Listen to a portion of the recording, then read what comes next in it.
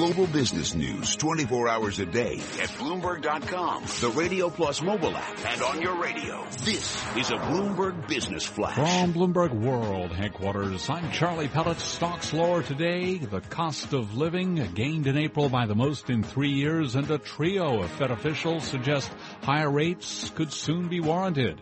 Tenured on 2/30 seconds yield 1.76%. S&P 500 index down 19 to 2,047, a drop there of 0.9%. NASDAQ down 59, a drop of 1.3%. Dow Industrials down 180 points, a drop of 1%.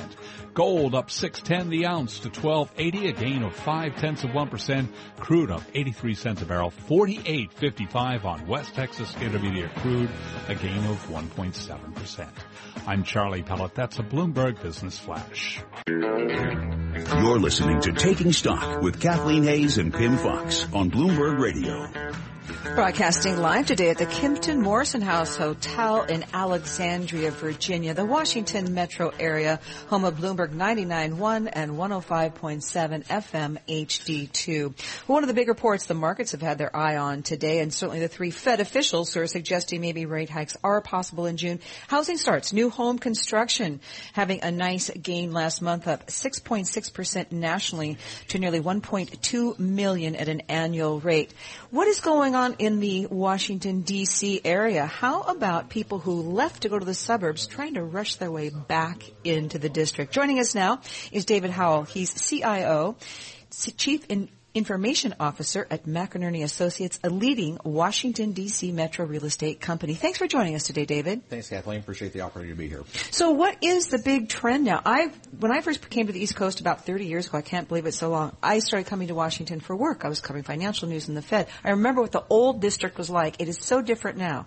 It really is. And the trend has been with real development and real boom in D.C., and people have been migrating more towards the district. There's been a real huge development boom in D.C. with huge development towards apartments and condos, and particularly with orientation towards apartments and condos without parking, with any orientation towards cars, which is a completely new development.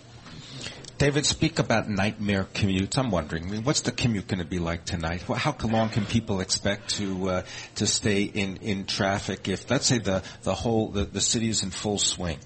Well, and I think that's part of what's driven the move towards the district. People that have been migrating from the outer suburbs, an hour-long commute is not at all unusual, and particularly if they're driving. And we've had some recent problems with Metro in particular, and although they will get those problems fixed, Washington, D.C. typically has the second longest commutes in the country, and so 45-minute, hour-long, hour-and-a-half commutes are not unusual. Well, we spoke earlier today to Mark Jinks. He's the city manager for here in Alexandria, and he talked about, I asked him what was the biggest thing in his 40 years in managing, urban development. He's a city manager here, of course. The rail link for the Washington, D.C. area, he said it's made a big difference. Does Washington, D.C. need more of what you just described, dwellings that don't rely on cars and public transportation that moves people around? It does, and I think those areas in the closer-in suburbs in D.C. that have planned well for transit are the ones that have really prospered. Alexandria City, Arlington have done that extremely well. Some of the outer suburbs, Fairfax County, they're learning. They have not done that quite as well. They have not done as dense planning around the metro stops as Arlington and Alexandria have. The Maryland suburbs have done that probably better than some of the Virginia suburbs have. They're learning. The Silver Line out through some of the areas in Fairfax County, they've learned and they're doing that better. And they're profiting from it. And so those closer-in suburbs that did that well in the beginning, they've done very well. The ones that are doing it now, they're going to prosper in the long term. And the revitalization that you see, let's say, in a place like Alexandria, can you comment on that? You bet. Again, those areas that are around the metro stops that allowed for denser development in the very beginning, they've done very well. The ones that Vienna in Fairfax County immediately comes to mind, where they had single-family houses and broader townhouse communities rather than town centers and more dense development. They're having to rethink their planning now. Where would you like to see a new metro stop? That's a great question because, frankly, those new metro stops are really hard to come by now because the land is so hard to purchase now. It's so expensive to do. I think, frankly, those new metro stops probably aren't going to happen now. What's really going to happen now is they simply have to rethink the zoning and the planning around where those metro stops are now. So speaking of things getting more expensive, McEnearney Associates, you're a real estate company. Prices go up, commissions get higher, business must be really good. But what does it mean for the potential home buyer and the potential home seller in this area? Well, ultimately markets seek balance over time, and where we've seen this explosive growth in D.C. As compared to the suburbs, 10 years ago in the last boom, it was the suburbs that were booming. It will seek balance over time.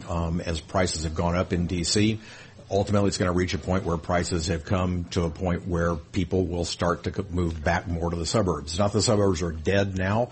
It's just a little bit more affordable in the suburbs, and people will come back to the suburbs. New York City, coastal California, a lot of foreign money has come in and helped boost those prices. Is that happening in Washington, D.C.? I don't think it's happened in D.C. as much as it has in San Francisco and L.A. and New York. We've seen some of that, but just not as much as it has in those other big cities. Tell me about the issues that your customers are most concerned about.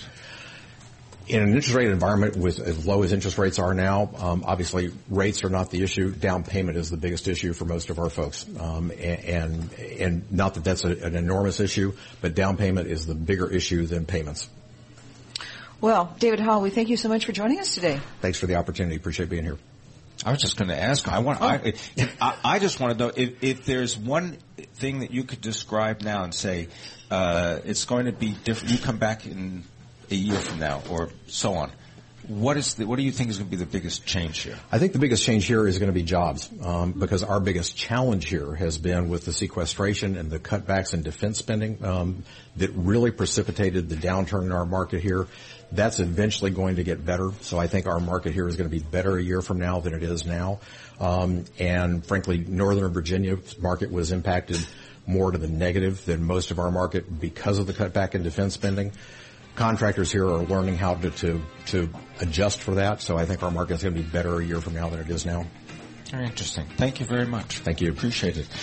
David Howell, he is the Chief Information Officer and Executive Vice President of McEnearney Associates. They're based in Washington, D.C. Thank you very much. We are broadcasting live from the Kimpton Morrison House Hotel in Alexandria, Virginia. This is Bloomberg Radio. Coming up, Bloomberg Law, brought to you by Deutsch Atkins PC. If you feel you've been unlawfully terminated, you owe it to yourself to call the law firm of Deutsch Atkins now for a free phone consultation. Call 800-498-0991.